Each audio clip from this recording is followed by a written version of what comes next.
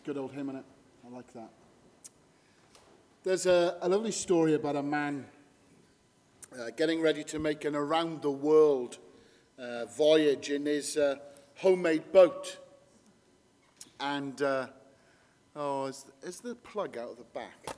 Mark, can you pull the USB out of the back and put the thing in for me, please? Thank you so much.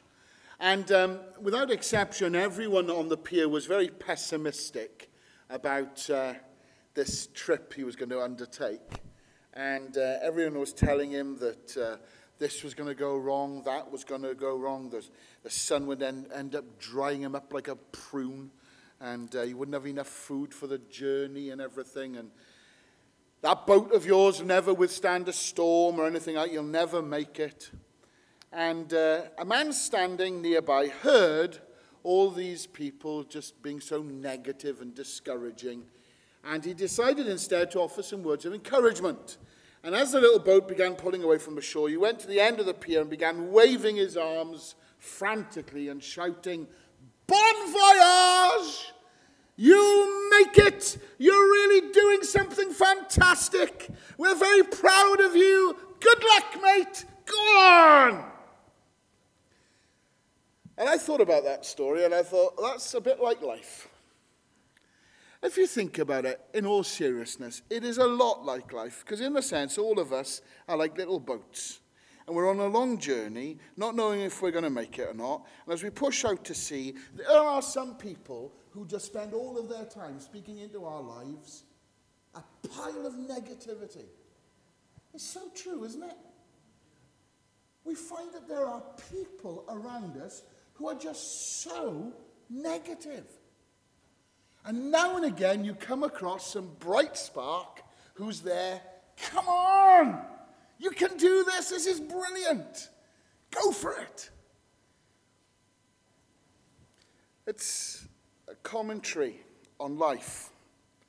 And true that there are so many discouragers and not very many encouragers. Do you find that? Many people are very negative about all sorts of things. Do you know, a 3-year study found that most school teachers were 75% negative and critical when they were dealing with pupils. The study also indicated that it takes 4 positive comments to offset the effect of 1 negative or critical comment.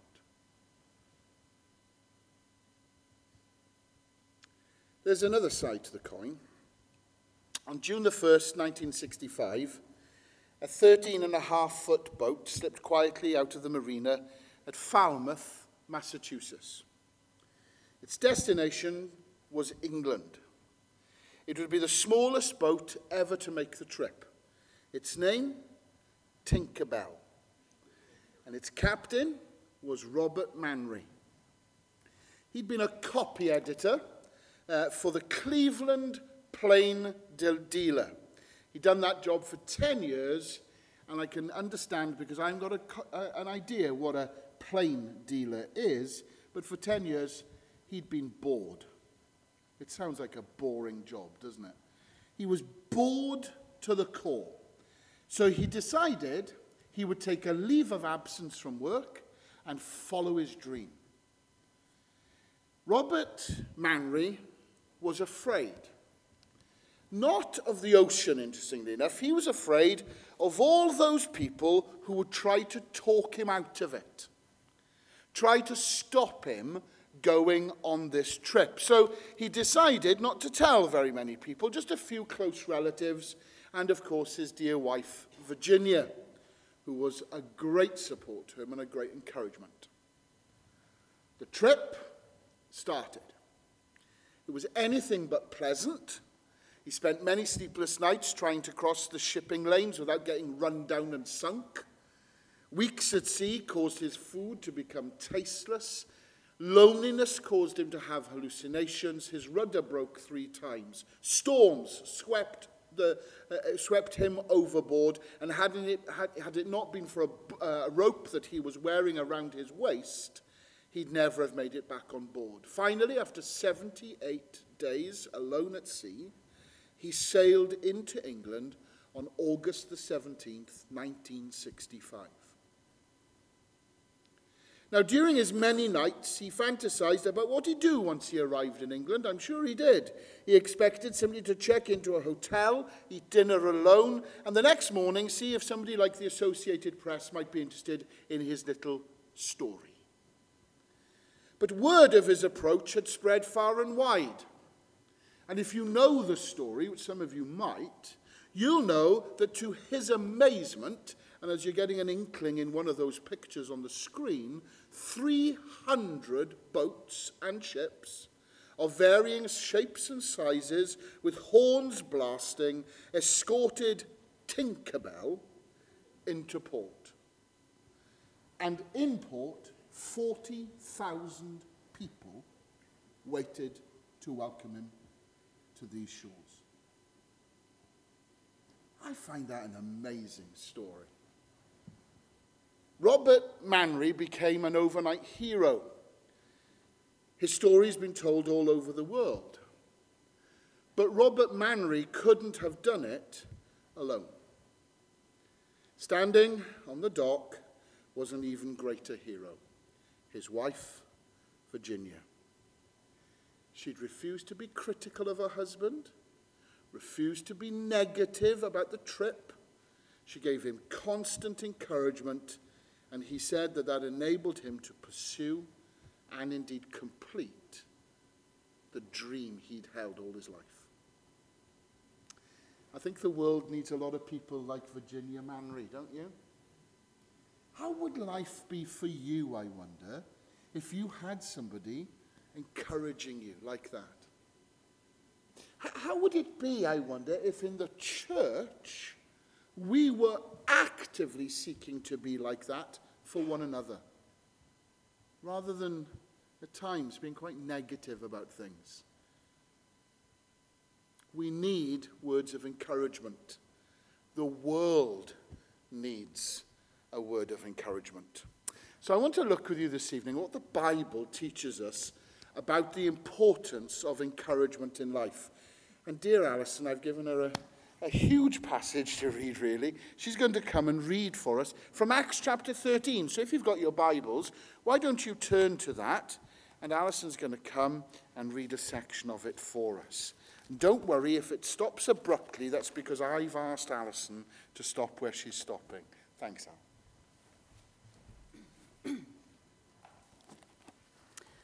From Paphos, Paul and his companions sailed to Perga in Pamphylia, where John left them to return to Jerusalem. From Perga, they went on to Pisidian Antioch. On the Sabbath, they entered the synagogue and sat down. After the reading from the law and the prophets, the leaders of the synagogue sent word to them, saying, "Brothers, if you have a word of exhortation for the people, please speak." Standing up, Paul motioned with his hand and said, "Fellow Israelites, and you Gentiles who worship God, listen to me. The God of the people of Israel chose our ancestors. He made the people prosper during their stay in Egypt. With mighty power, he led them out of that country. For about 40 years, he endured their conduct in the wilderness, and he overthrew 7 nations in Canaan, giving their land to his people as their inheritance. All this took about 450 years. After this, God gave them judges until the time of Samuel the prophet. Then the people asked for a king, and he gave them Saul, son of Kish, of the tribe of Benjamin, who ruled 40 years. After removing Saul, he made David their king. God testified concerning him, "I have found David, son of Jesse, a man after my own heart. He will do everything I want him to do." From this man's descendants, God has brought to Israel the Savior Jesus, as he promised. Before the coming of Jesus, John preached repentance and baptism to all the people of Israel. As John was completing his work, he said, "Who do you suppose I am? I am not the one you are looking for, but there is one coming after me whose sandals I am not worthy to untie. Fellow children of Abraham and you God-fearing Gentiles, it is to us that this message of salvation has been sent. The people of Jerusalem and their rulers did not recognize Jesus, Yet in condemning him, they fulfilled the words of the prophets that are read every Sabbath. Though they found no proper ground for a death sentence, they asked Pilate to get him executed. When they had carried out all that was written about him, they took him down from the cross and laid him in a tomb. But God raised him from the dead. And for many days he was seen by those who had traveled with him from Galilee to Jerusalem. They are now his witnesses to our people. We tell you the good news, what God promised our ancestors. Bless you, Al. Thank you for reading it, and thank you for the way in which you read it as well. I think that this passage is absolutely fantastic and teaches us a great deal about encouragement. So I just want to encourage you to come with me through this passage. Maybe you can keep your Bible open on your lap or by your side and just look at it with me. I think really this passage has three key things to tell us about encouragement. The first is that encouragement needs to be spoken. It really does need to be spoken. It deals with good news. And the third thing is that ultimately it leads people to God. I think that's what encouragement really should do.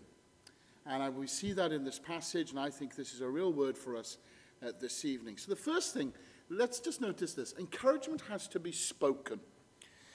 When I hadn't been in ministry very long, I woke up one Monday morning terribly hoarse.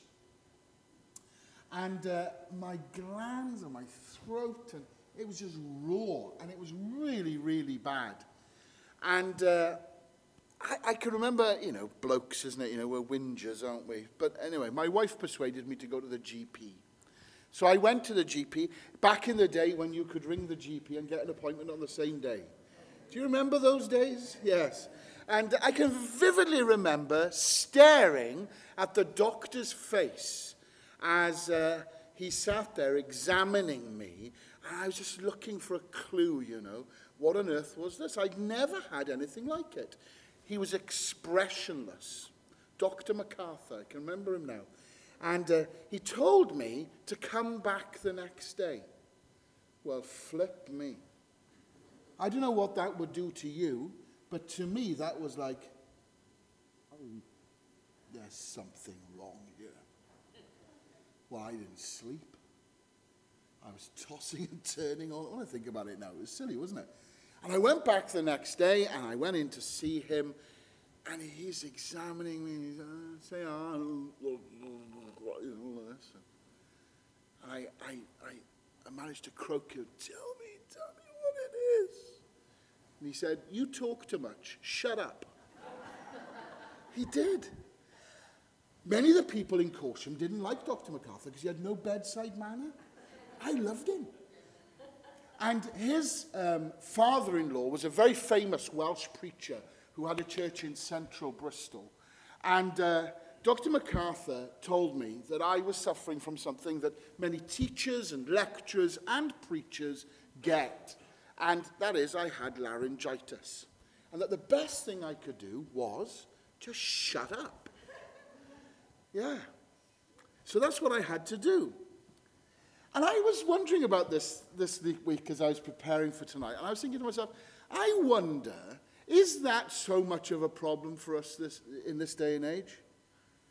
Because I think, actually, we speak an awful lot. I think we don't have a problem with being hoarse. I think a lot of us have very, very clear opinions, and we are, quite frankly, going to let everybody know what they are. And the more we keep talking at times, the deeper the hole we dig. Do you ever find yourself in a situation like that? You ever been with a child and you're just thinking, shut up, you're making this worse for yourself? You teachers must have had this experience. Sarah's always telling me that she's sitting there in front of a child that she's trying to discipline, and she's thinking to herself, shut up, this is going to get worse for you. If you don't shut up, this is going to get to, oh, I can't believe you said that. And that's true for a lot of us. We just have verbal diarrhea, and we come out with stuff. James, in chapter 3, verse 2 says, We all stumble in many ways. If anyone is never at fault in what he says, he's a perfect man, able to keep his whole body in check. One of the easiest ways to sin is with our gobs. Do you find that? Oh, come on, I'm not alone, am I? It's true. We've seen this umpteen times when we've been looking at Peter's life. If ever we've looked at Peter, we talk about foot in mouth. He was great at doing that. But the truth is, a lot of us are quite good at that as well. In Proverbs chapter 10 and verse 19, it says, "When words are many, sin is not absent. But he who holds his tongue is wise." One of my favorite radio programs is Radio 4's Just a Minute. Anybody listen to that? Yeah, it's brilliant. Absolutely brilliant. It's a panel game in which contestants are challenged to speak for 1 minute without hesitation, deviation, or repetition. And Nicholas Parsons is the host, and you can see in that picture Giles Brandreth. Now, he's very good at this. He's got the gift of the gab. Sometimes it's verbal diarrhea, but he's got a way with him. Paul Merton is another one who's very good at being able to talk about a subject without hesitation, without deviation, and without repetition. You ever play that game when you were a kid? Maybe you still play it now. It's a good game to play with children. You mustn't say yes or no. You ever played that? Who said yes? See? It's a brilliant game. I love it. Someone asks you a series of questions. Whatever you say, you must not say yes or no. But the truth is, most of us, well, we hesitate and deviate and repeat, and we say whatever comes to our minds. Do we ever weigh our words? I heard somebody once say, the trouble with talking too fast is you may say something you haven't thought of yet.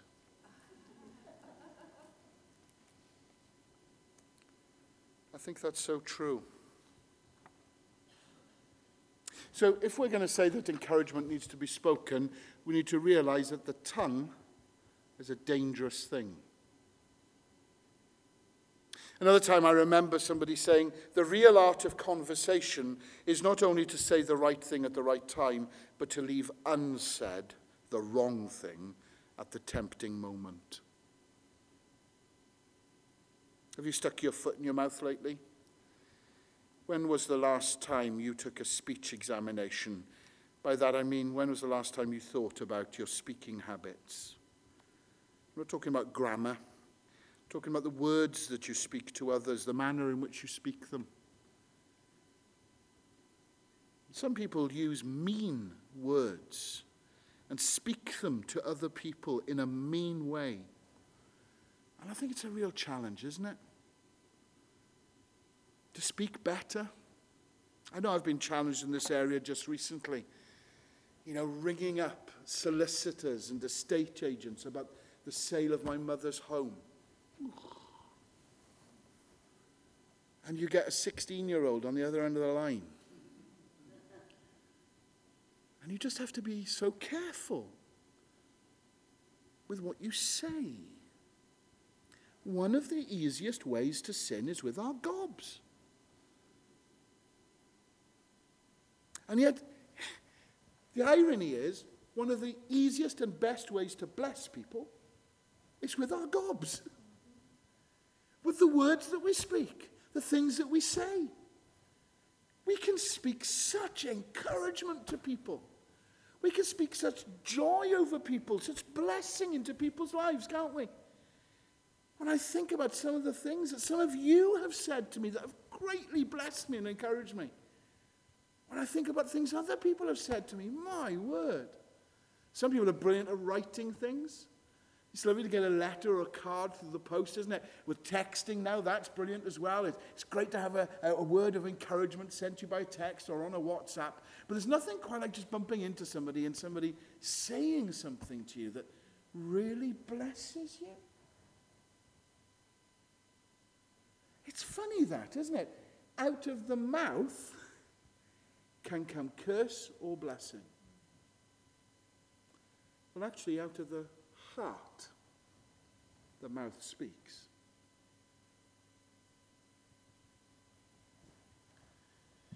Acts chapter 13 is a fantastic passage.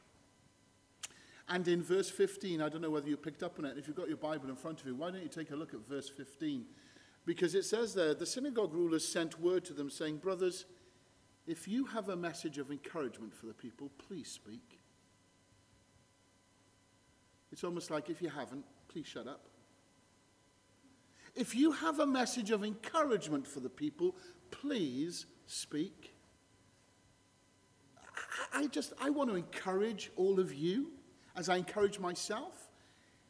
Let's bring messages of encouragement for each other. Let's deliberately speak encouragement into one another's lives. Blank it out, we could do with it, couldn't we? Let's look to do that. Let's look to speak this week, very deliberately, encouragement over others. It's easy to discourage or to put people down, but let's think this week, how can we lift people up? If you've got a message of encouragement, please speak. Paul got this in Ephesians chapter 4 and verse 29. He said, look, don't let any unwholesome talk come out of your mouths, but only what is helpful for building others up according to their needs, that it may benefit those who listen. Speaking words that build people up. That should be our goal. I gave him a piece of my mind. No. Is that godly? It's easy to tear down. It's hard to build people up. You've got to work at it. Take special care and attention. No wonder Paul would say in Colossians chapter 4, let your conversation be always full of grace, seasoned with salt, so that you may know how to answer everyone. We need to work hard at it. It doesn't come naturally. We need to speak graciously. If you have a message or a word of encouragement, please speak it to others. If not, shut up. If you have that message, it needs to be spoken. And what a lovely thing to think about as we go into tea and coffee in a little while. You know, why don't we go in there and try and encourage somebody? Try and speak to, you're going to be all over each other now, aren't you, tonight? But it'd be a great thing. I'd love to hear it more in the corridors. I'd love to let it reflect in my life as I go to, I don't know, to meetings or to, meetings. Or to meetings. The other thing, I think, encouragement has to be spoken, but it deals with good news as well. Encouragement is wrapped up with good news. That's an important thing to understand. If you turn back in your Bible to this passage, just look at verse 16, for instance. I just want to take you through a snapshot of this passage, just a whirlwind tour of it, really. So we start in verse 16. Standing up, Paul motioned with his hand. He said, fellow Israelites and you Gentiles who worship God, listen to me. Verse 22, after removing, so he's giving a history now of how God has been working. After removing Saul, he made David their king. God testified concerning him. I found David, son of Jesse, a man after my own heart. He will do everything I want him to do. From this man's descendants, God has brought to Israel the Savior Jesus, as he promised. And then we go on to verse 38. Therefore, my friends, I want you to know that through Jesus, the forgiveness of sins is proclaimed to you. Through him, everyone who believes is set free from every sin, a justification you were not able to obtain under the law of Moses. There was a story back in 2007 about a man hiding his lottery winnings from his wife. About £500,000. So she sued him. She sued him in an attempt to get the money. So here's a guy who for years spent marital money on the lottery and on gambling, and he always lost, and then he finally wins, and he's trying to keep it from his wife.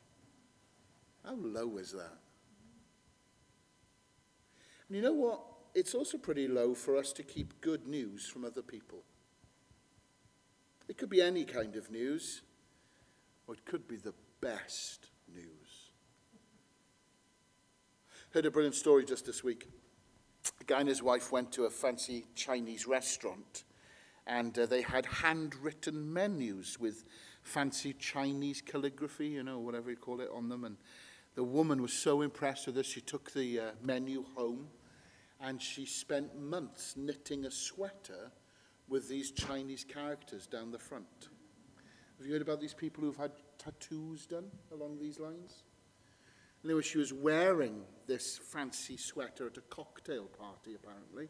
Why she went in a sweater to a cocktail party is a different. There was a Chinese doctor there who went up to her and he asked her, "Where did you get those symbols from?" To which she replied, "I got them from a menu." "Do you know what they say?" he said. "I'm nervous to ask," she said, "but tell me anyway." Quote, "Cheap but good."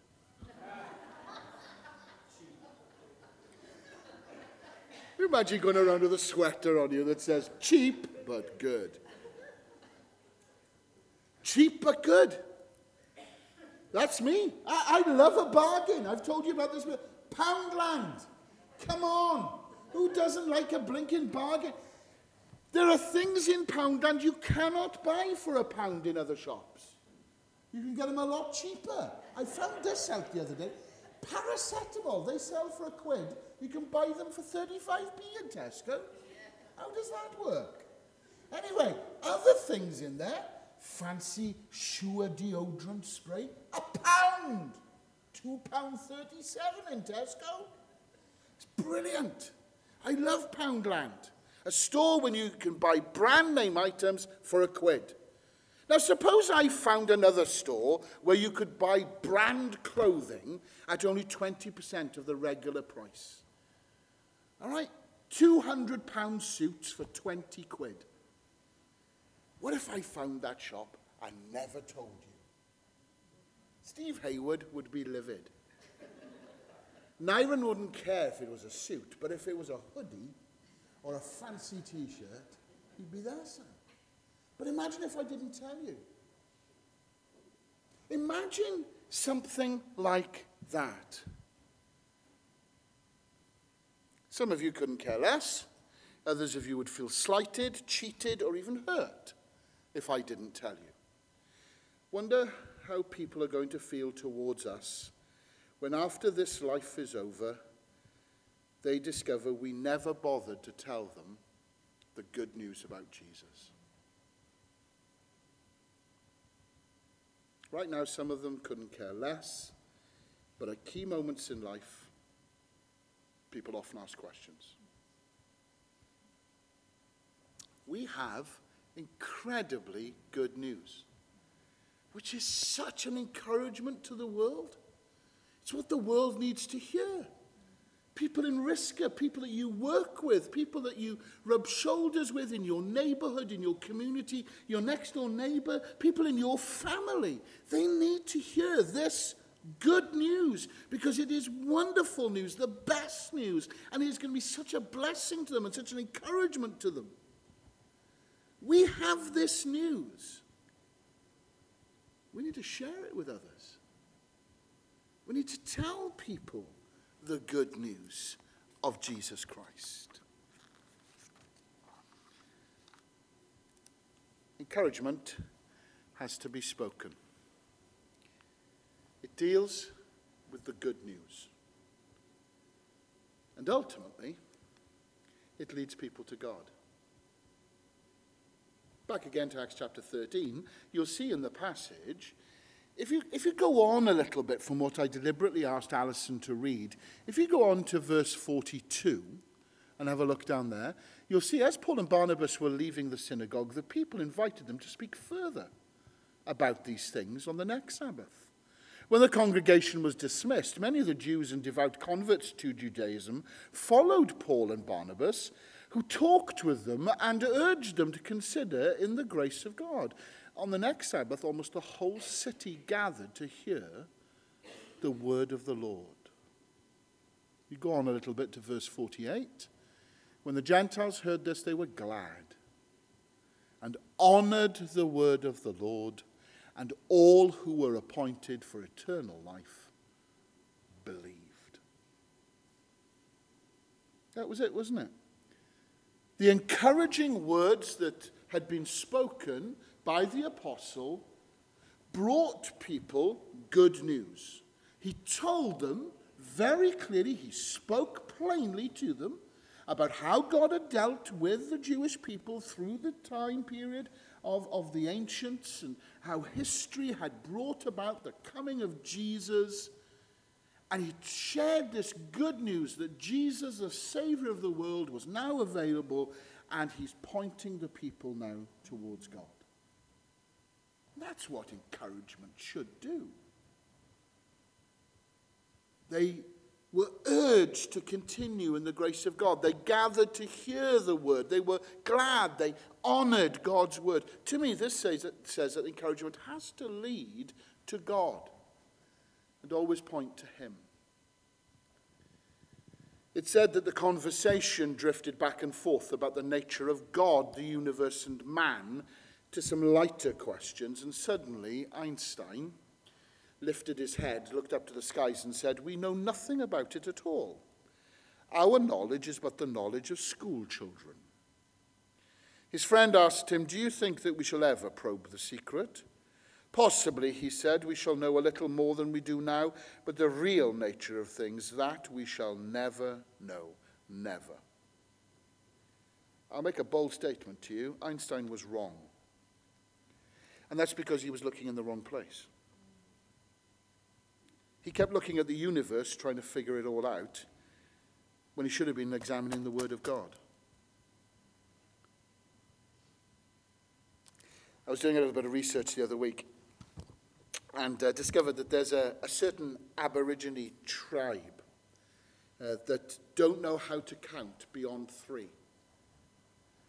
So they will say 1, 2, 3, enough. 1, 2, 3, enough. They've a limited horizon of material things. Their desires just don't go beyond 3. And I was thinking about that. Can you imagine if we trained ourselves that we would say that God was enough? I wonder what that would do. I wonder how that would bring encouragement, rather than us feeling we've always got to go after the latest thing, chase the dollar. What if God was enough? The most important thing we could ever know, the most important thing we could ever possess. I think he is. When you take away everything that Sarah and I have, we are left with God. It's not about our clothes. It's not about the lovely manse that we live in. It's not about the new wallpaper that we've just had. It's lovely wallpaper I put on the walls. Lovely. It's not about the nice car that I drive. It's not about the Skechers shoes that I wear. No, it's none of that. It's not about the food I'm going to enjoy when I go home. I better text her. I hope she's done that. I'm left with God. He is my sufficiency. And so encouragement has to ultimately bring you to that point of just knowing that God is your everything. He's the one that truly matters. I wonder if you can say that tonight. That when everything else is taken away, he's your sufficiency. 1, 2, 3, enough. God, enough.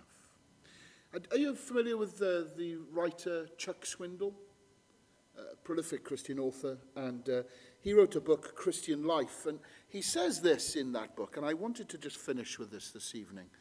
He says, I am more convinced than ever that life's major pursuit is not knowing self, is a word for today's culture, but knowing God. As a matter of fact, unless God is the major pursuit of our lives, all other pursuits are dead-end streets, including trying to know ourselves. They won't work. They won't satisfy. They won't result in fulfillment. They won't do for us what we think they're going to do. You never really begin the process of coming to know yourself until you begin the process of coming to know God. So I want to ask you tonight as we finish, do you know him? Because I think the biggest word of encouragement I can give you tonight is this. He loves you. And he has demonstrated that in sending his only son, Jesus, to die for you. Because you see, humanity had become separated from God because human beings had gone about things their own way, thinking they knew better. And a holy God, well, he couldn't have that decontamination going on. He couldn't welcome people into his holy of holies if people were unclean because they had done stuff that they shouldn't have done and said stuff they shouldn't have said and thought stuff they shouldn't have thought. That had to be dealt with. It had to be cleaned up. Punishment had to be dished out for it. So Jesus comes and he becomes your and my substitute. So here's some more good news for you. God loves you so much, he sent Jesus to die when you deserve to die.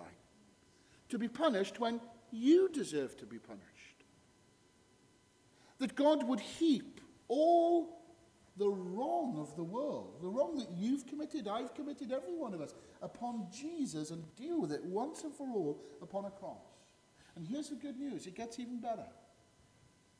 Not only does God love you enough to send his only son to die for you, he loves you enough to give you a place in heaven.